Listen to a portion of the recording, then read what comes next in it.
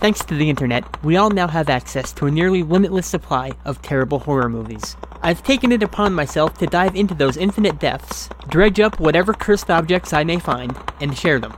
So I hope you'll join me as I sail down the bloodstream.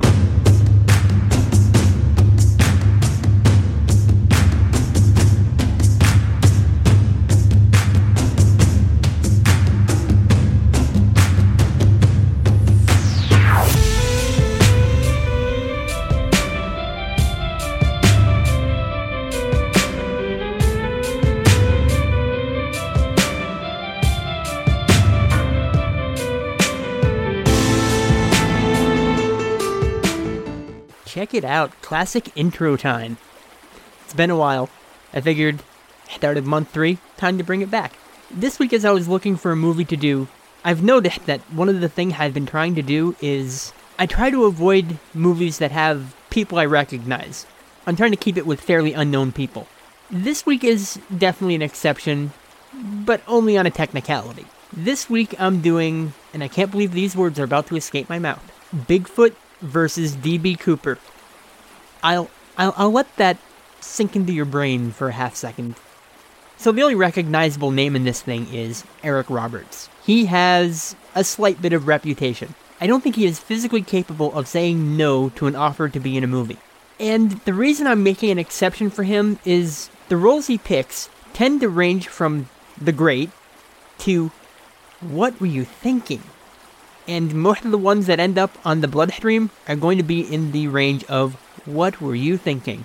There's a bit more reason why he's a good exception, but I'll get into that either during the review or final thoughts. I've got it in the back of my head to talk about at some point. The basic plot is right there in the title. Bigfoot versus D.B. Cooper. It's a little bit more and a little bit less than the title implies. But when you hear the words Bigfoot versus D.B. Cooper, you know the general idea. It's like snakes on a plane, wolf cop.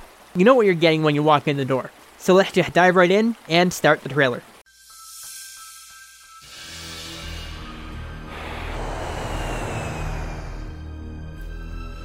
I was only 22 years old when this story began, but I remember it like it was yesterday. Little did I know, as I took that fateful trip, I would encounter something far more dangerous and a hell of a lot bigger than turkeys. What kind of stories? Local legends about some kind of creature roaming these woods. Bigger than a man, stronger than a bear.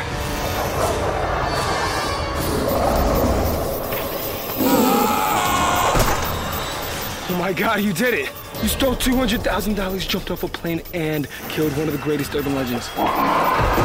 You're famous.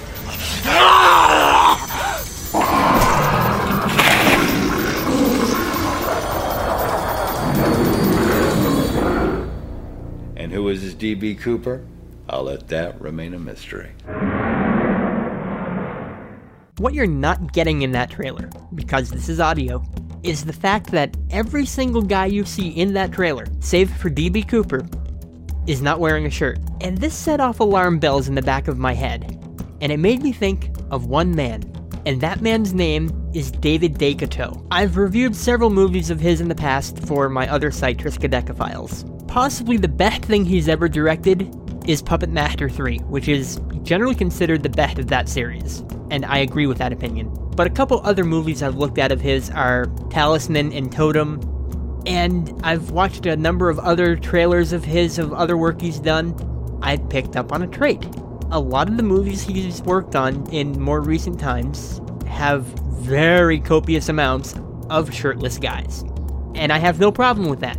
Us dudes have porn from, the hardcore stuff to the softcore, and women are objectified all the time. It's only right that we do it with guys too. Let's have more movies with shirtless guys wandering around for no reason whatsoever. I have no problem with that, so don't get the wrong idea there. But DeCoteau has this style. Every time I'm watching a trailer of his, and I don't know it, I just get that sense in the back of my head, and I'm like, oh, this is a DeCoteau movie, isn't it? There are a few exceptions, most notably his earlier work, which was more mainstream-ish. I mean, Puppet Master 3 isn't exactly mainstream, but moving on. He does have this other side of him where he does movies like A Talking Cat. You've probably heard of it. It's a bit infamous on the internets. And that's not quite in the same vein as his other stuff. And quite frankly, since this is a movie by David DeCoteau, and he has that penchant for shirtless guys in his movies, I demand one of two things. Either just a random shot of shirtless D.B. Cooper sitting on the plane for no reason whatsoever, or when the time finally comes for him to go against Bigfoot, I want him to rip off his shirt like he's Taylor Lautner in the Twilight movies. But the movie isn't so much about D.B. Cooper, he's interspersed throughout the plot. For the most part, we focus on a young man named Bernie. Because this is about D.B. Cooper, it's supposedly set in the 70s. The look and style of the people and places don't really match that up, but with a title like Bigfoot vs. D.B. Cooper, I'm not gonna complain too much that they couldn't make it a real period piece. But before we get too far, I'm gonna cut right to Eric Roberts giving the setup for the movie. I was only 22 years old when this story began, but I remember it like it was yesterday. I told my family and visiting relatives that I was going out on a turkey shoot. It was November 24th, 1971, the day before Thanksgiving. And if you wanted a turkey feast, by golly, you had to shoot and kill the bird yourself. At least that's what I said. Little did I know, as I took that fateful trip, I would encounter something far more dangerous and a hell of a lot bigger than turkeys.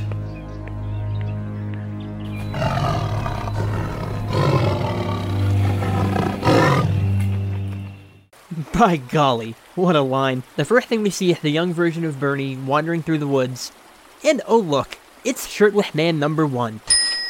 And we see a lot of shirtless man number 1, or Bernie, because the movie watches him walk through the woods for 10 straight minutes. Just walking through the woods. Barely any dialogue. Just Bernie walking around, shirtless as the day he was born. Am I gonna get a guy fading into the scene at some point and then fading out before Laura walks in? Oh no, wait, that was soulless. But at least we hear growling throughout most of it to at least let you know that Bigfoot's watching. And we do finally see Bigfoot! Kind of. Behind a tree. His costume is very fuzzy, and his mask is cheap. Shirtless man number 2! What? He's a guy, he has no shirt on, he has no clothes on whatsoever, so I think he counts. Are you going to tell him no?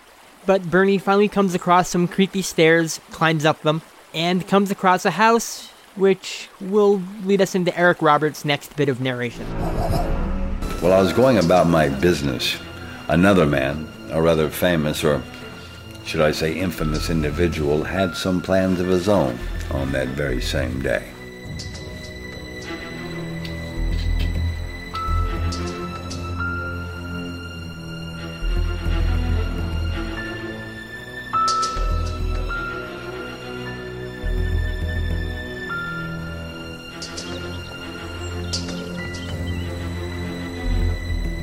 But while the airlines were going to have a busy day ahead of them, I had to deal with some problems of my own.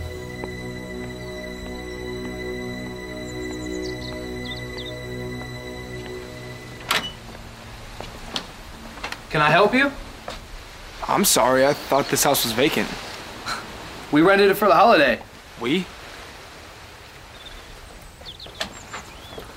Hey, man. Hey, how's it going? What's going on, buddies? Yeah, this is Chuck, Johnny, Lou, and Morgan. What's up, guys?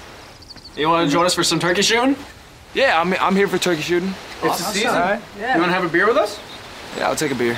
All right, come on. Let's go. Come on in. Come on in. So Bernie comes across a house, the first guy walks out, shirtless man number 3. And as I was thinking that's bad enough, out come a whole bunch more guys.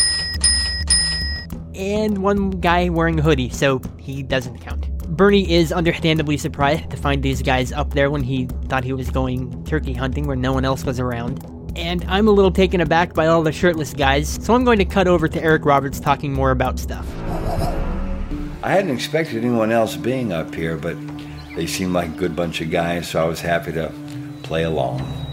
Morgan was getting married in a week, so this was like a last hurrah for them all. At the time, I didn't realize how true that would be. I also couldn't get over the feeling that someone was watching me. I thought I was being just paranoid, but for some reason, I couldn't shake that sense of dread.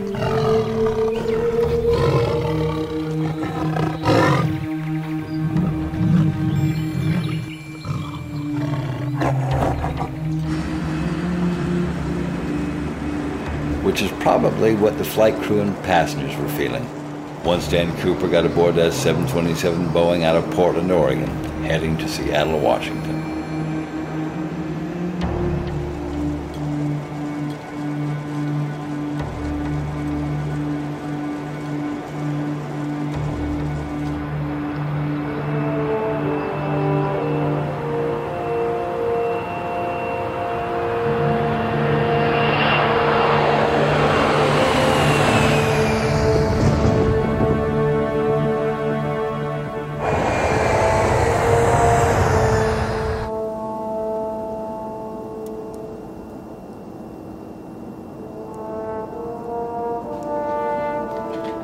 Stewardess, could you come here for a second?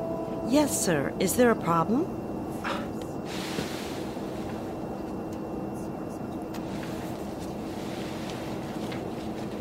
Thank you, sir. I'll read it later. You should really take a look at that note right now. I have a bomb.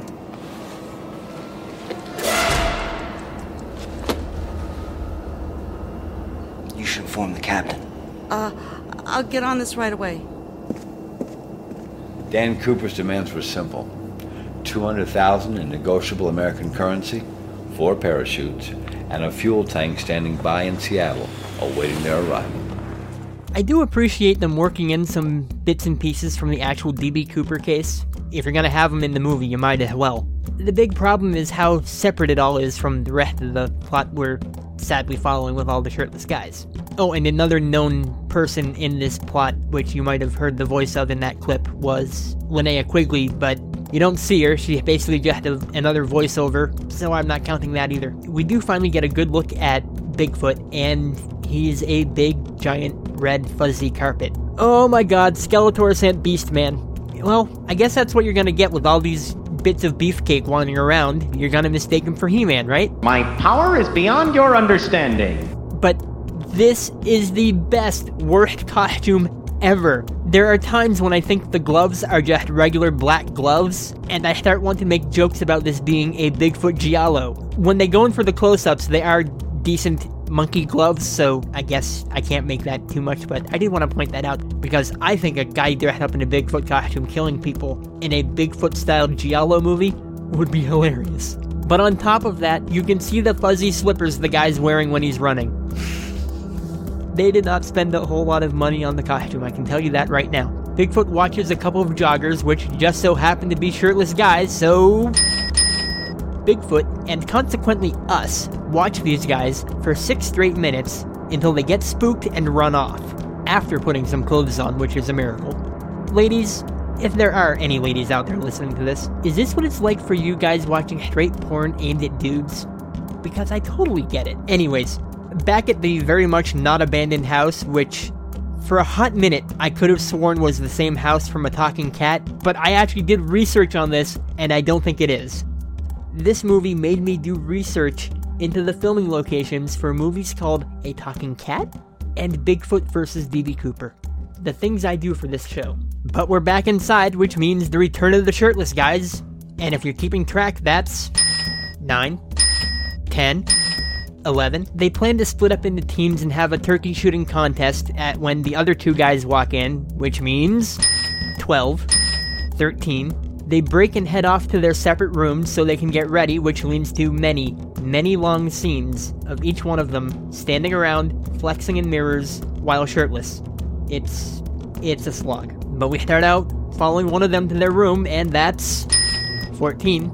And if they're just gonna remain shirtless, why get ready? One of them actually has a shirt on for a brief period of time until he heads to his bedroom, and while Bigfoot watches, he starts getting ready, and 15. Then after watching the whole group, we move over to Hoodie, who, oh man, Hoodie, you were the last holdout of shirts in this movie. But eventually, 16. And once he's done, we move over to one of the other guys, so 17. And he heads upstairs and does the exact same scene we've seen so many times already. It's the exact same shot from the upper landing, watching shirtless guy walk up the stairs, head to his room, pose and flex in the mirror. Look, I have no problem with Beefcake. I've got no problem with a movie focused around shirtless guys just hanging out and doing stuff. But give me a plot and not this endless sitting around for what, 11 minutes again? I mean, come on. Remember D.B. Cooper's in this movie? You got a Bigfoot outside. Do something. But after those 11 minutes, it's finally off on the turkey shoot, and Roberts at least returns to do some more narration. Now, I had heard stories growing up about things lurking in the woods, and as a kid, the story scared me, but monsters take on different guises when you're fighting in Vietnam. I had thought I'd seen it all. Boy, was I mistaken.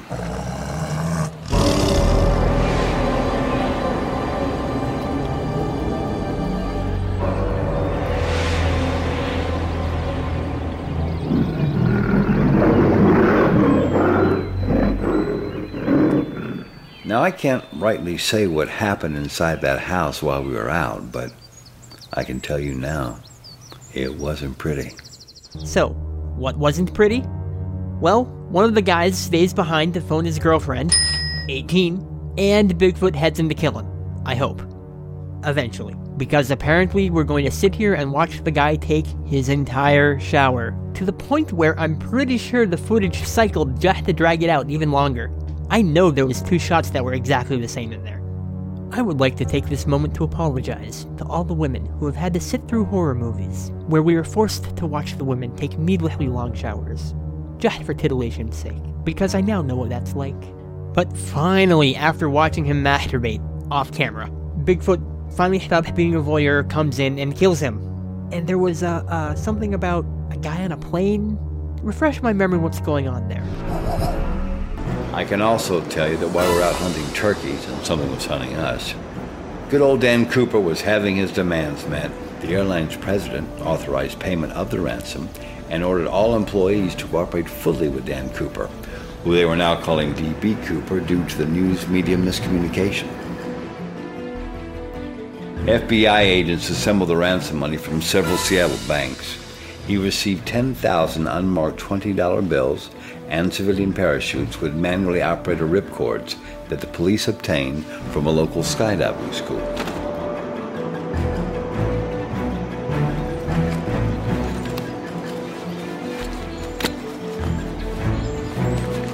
Have a lovely evening, folks.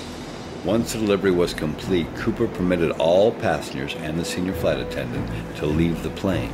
They were all unharmed, which is unfortunately not the case with what happened with the guys I was hanging out with. These plots are so unconnected. The only way I ever see them meeting up is once D.B. Cooper jumps out of the plane, just as whatever remains of the shirtless army is about to be killed by Bigfoot. Cooper just so happens to land on the perfect spot, landing exactly on Bigfoot, killing both himself and Beastman by turning them into giant red spots on the forest floor. But enough D.B. Cooper for now, we have shirtless dudes walking through the forest we have to watch.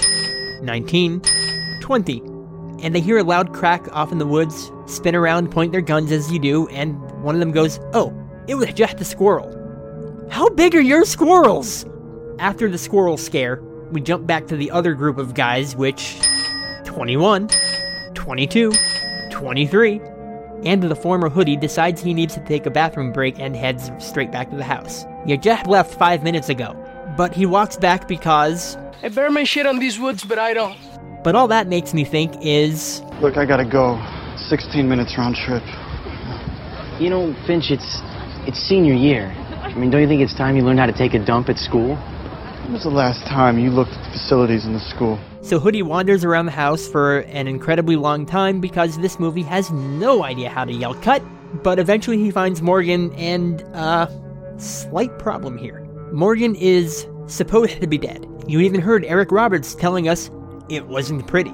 But when we finally see Morgan's body, nothing. Just a naked guy sitting on the bathroom floor. Could you not have even bothered to at least give me a bit of ketchup smeared on his chest as a bit of a wound? Anything? I'm not asking for much, I mean just... Anyways, Bigfoot is still lurking around the house and eventually gets around to killing Hoodie too, supposedly. Once that's done and over with, we cut back to the other 2 guys out in the woods. 24, 25, and they come across a pile of blood-covered bones. Okay, so the movie can afford blood. Just not on anyone at the house. That freaks them out and they run back to the house and, oh, if you don't like blood, you'll be completely fine because there's none back at the house. When the movie's not doing endless scenes of guys without shirts, it also likes to give us endless scenes of trees and nature, which I don't mind. If you've got pretty scenery, it makes a good way to cut between scenes. It eventually finishes showing us more trees and cuts back to the other two guys. 26. 27. Bernie starts talking about the legends of Bigfoot as they're heading back, and naturally Noah doesn't believe any of it, so Bernie knocks him out because that's not a bit extreme. Back at the house, one of the guys goes to take a shower, the other guy goes to have a swim, so lots more shirtless activity to keep us busy. Bigfoot wanders his way back to the house. He might be circling the place waiting for people to show up. Bigfoot comes inside to take care of the guy that was getting changed, and he just stands there in front of the guy for a while, slowly moving his soft, supple Bigfoot fingers across the man's firm yet supple chest. There was an unspoken moment between the two. The young man thought it would all be okay. He thought, this creature would never hurt me. He only wants to bring me into his soft embrace. And then Bigfoot kills the guy because this is not a romance novel. But it was getting weirdly close there for a minute. After the guy in the house screams while dying, that gets the attention of the guy in the pool. 28. He slowly walks toward the sound of the scream, because I haven't seen enough long drawn-out scenes of shirtless guys walking through this house. At this point, I know this house better than I know my own house. But you know the drill by now. Guy wanders around the house, Bigfoot finds him, Bigfoot kills him, and I drop in a clip of Eric Roberts talking because that's the most interesting thing in this movie. Okay, Captain. Now please hold steady at 100 knots with a 10,000-foot altitude. Good. Now, lower the wing flaps to 15 degrees and keep the cabin unpressurized. Look, Mr. Cooper, under these flight configurations, we are going to need a second refueling before entering Mexico. That's fine. We can do that in Reno, Nevada. Now please, everyone, remain in the cockpit with the doors closed. I have some money to count and I don't wish to be disturbed. Are you in need of some assistance, Mr. Cooper? No, everything is under control. At approximately 8:13, the aircraft's tail section sustained a sudden upward movement, and the rest, as they say, went down in history, literally. And that, my dear friends, is all the world knows about what happened to D.B. Cooper. To this day, the FBI and millions of people still wonder if he survived and got away with the money, or if he did indeed die in the jump. Well, I'm here to finally clear up the mystery once for all, because I am the only one who knows what happened. And who am I, you might be asking? Bernie Doyle, Cooper's accomplice. I served under him in the Vietnam War, and like I said, would do anything for Cooper. And who is this D.B. Cooper? I'll let that remain a mystery. Yeah, you're gonna leave it a mystery because the people who made the movie don't actually know. Also, holy potatoes, this was all a plan by Bernie and Cooper to meet up and get away. That's arguably clever. I'm going to begrudgingly give the movie a point for that. Bigfoot being real kinda screws the plan up a bit though, doesn't it? Bernie meets up with Cooper, so finally the plots collide for all of 5 minutes because the movie's almost over. There's still the one surviving kid out in the woods that Bernie knocked out, but that doesn't last very long. He wakes up, sees Bigfoot right away, runs, and, well, you know the drill. Bernie and Cooper come running, and that's our next clip. And hey, people who aren't Eric Roberts talking. I was right. The stories are true. They're all true.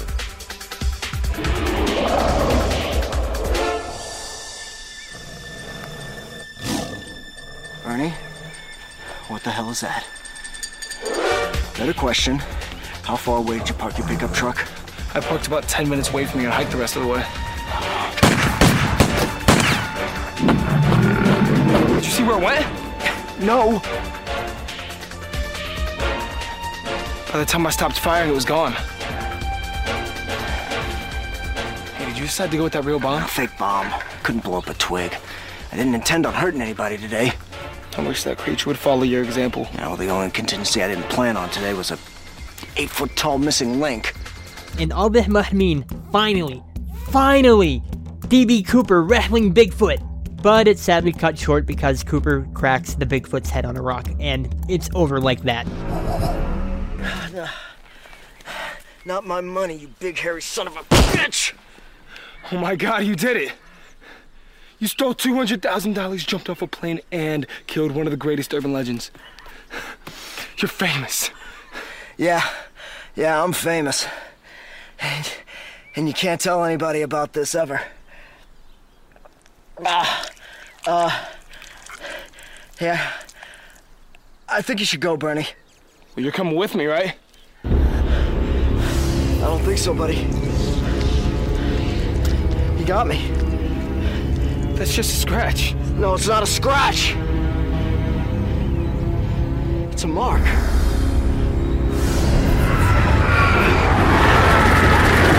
Get out of here. Get out of here! Now! Can I at least have the money? Okay, you keep it! Yes, we're Bigfoot! We're Bigfoot! Yes! I mentioned how at the start of the movie, I wanted one of two things. After watching the trailer, and about midway through the movie, I had a third thing I wanted. I didn't get random shirtless DB Cooper on the plane. I didn't get Cooper going Tyler Lautner and ripping his shirt off to fight Bigfoot. But I did get number 3. Midway through the movie, I wanted DB Cooper to become a were Bigfoot, and while my first 2 desires were complete no-shows, they so delivered on number 3. And I'm gonna finish up with the very last lines of the movie, and I'll be back with my final thoughts. And that was the last time anyone ever saw or heard from D.B. Cooper. Well, no, that's not entirely true. Even to this day, some 43 years later, you can still hear him howling in the woods as the search for D.B. Cooper, as the search for Bigfoot continues. Like I said at the start, when I first contemplated doing this movie, I was a little concerned that Eric Roberts was in it, because he's a big name. But as you could tell from the clips, Eric Roberts might be in this movie, but he's not really in this movie. In some of the other reviews I've done for Trick, where he's been a frequent presence, I've noticed a lot lately that there are performances that he's phoned in. Quite literally. And Bigfoot vs. D.B. Cooper is one of those performances. And I don't mean in the usual sense of phoned in where the performance is half-assed, because Roberts actually did a decent job here. So I don't mean phoned in that sense, I mean I think they literally phoned up the guy, or more likely in this day and age, they Skyped him, had him read off the lines, and do their thing. Because all you get in this is, it's just his voice, it's just narration, which suddenly makes me wonder who he's narrating to, but I can't be bothered with that at this point. This is tough to admit, but there are things I actually like about this movie. The idea of D.B. Cooper fighting Bigfoot is just audacious enough that I actually love it, conceptually at least. Sadly, it takes the entirety of a mostly unrelated plot to get there, and then it's over in 30 seconds. Crazy idea, poor execution. And like I said, Robert's performance, which really boils down to sitting there reading off lines from a script, he does manage to bring way more gravitas and importance to it than it has any right to have. It is fun to watch at times, and it is almost so silly it's good. Good isn't the right word, but you know what I mean. At least when it's actually doing something. Trim out all the walking and posing and shots of the scenery, and you might actually have something there. But ultimately, it's just a beefcake movie, with a lot of dudes standing around posing. There's a term, and I know it mainly from the fanfic community, called porn without plot. You can figure out what that means for yourself. It applies to many movies, too. And this is almost that, except it's without the porn as well, so there's, nothing there. The closest it gets is Morgan jerking off in the shower. But even that is played off screen. All it is pretty eye candy for people who like shirtless dudes, and the barest of plot where D.B. Cooper wanders in and kills a Bigfoot. It's terrible, but it has a few entertaining moments if you slam that fast forward button really hard. Eric Roberts is clearly the star. The guy playing D.B. Cooper actually isn't half bad either. I would have watched more of a movie with him in it. Even Bernie's not terrible. There are bits and pieces here that work, but the structure is so drawn out, I just run far away from this, and hope Bigfoot isn't following you in his fuzzy slippers. So that was episode 9 of The Bloodstream. As usual, you can find us on iTunes, subscribe, rate us, give us a review there. We're also on Facebook. Search for The Bloodstream, you should be able to find us. Come join us, we talk about really cheesy movies from time to time. And mostly I'm dropping teases of what I'm working on and what other terrible stuff I'm watching. We're on Tumblr at thebloodstream.tumblr.com. You can drop me an email with comments, or if you have suggestions for future movies you want me to stream and watch, I'm more than welcome to those. You can shoot me an email at phoenix, F-O-E-N-I-X, @gmail.com. Our music is provided by Kevin MacLeod at Incompetech.com. He does the main theme of Baba Yaga. Some of the incidental background music in the shows is from Audiotonics.com. Some of the other music I've started using is from the movie Soulless, which I reviewed a few weeks back. It helps mix things up a bit. That's gonna wrap things up. Take care, and keep streaming.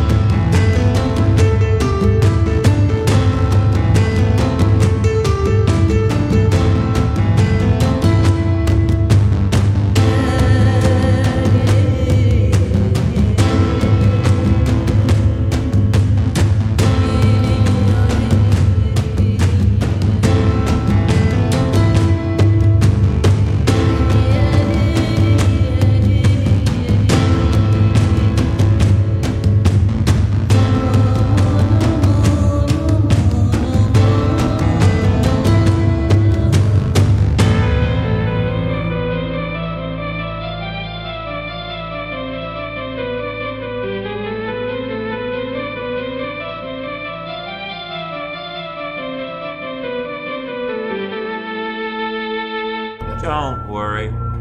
It'll only hurt. A lot.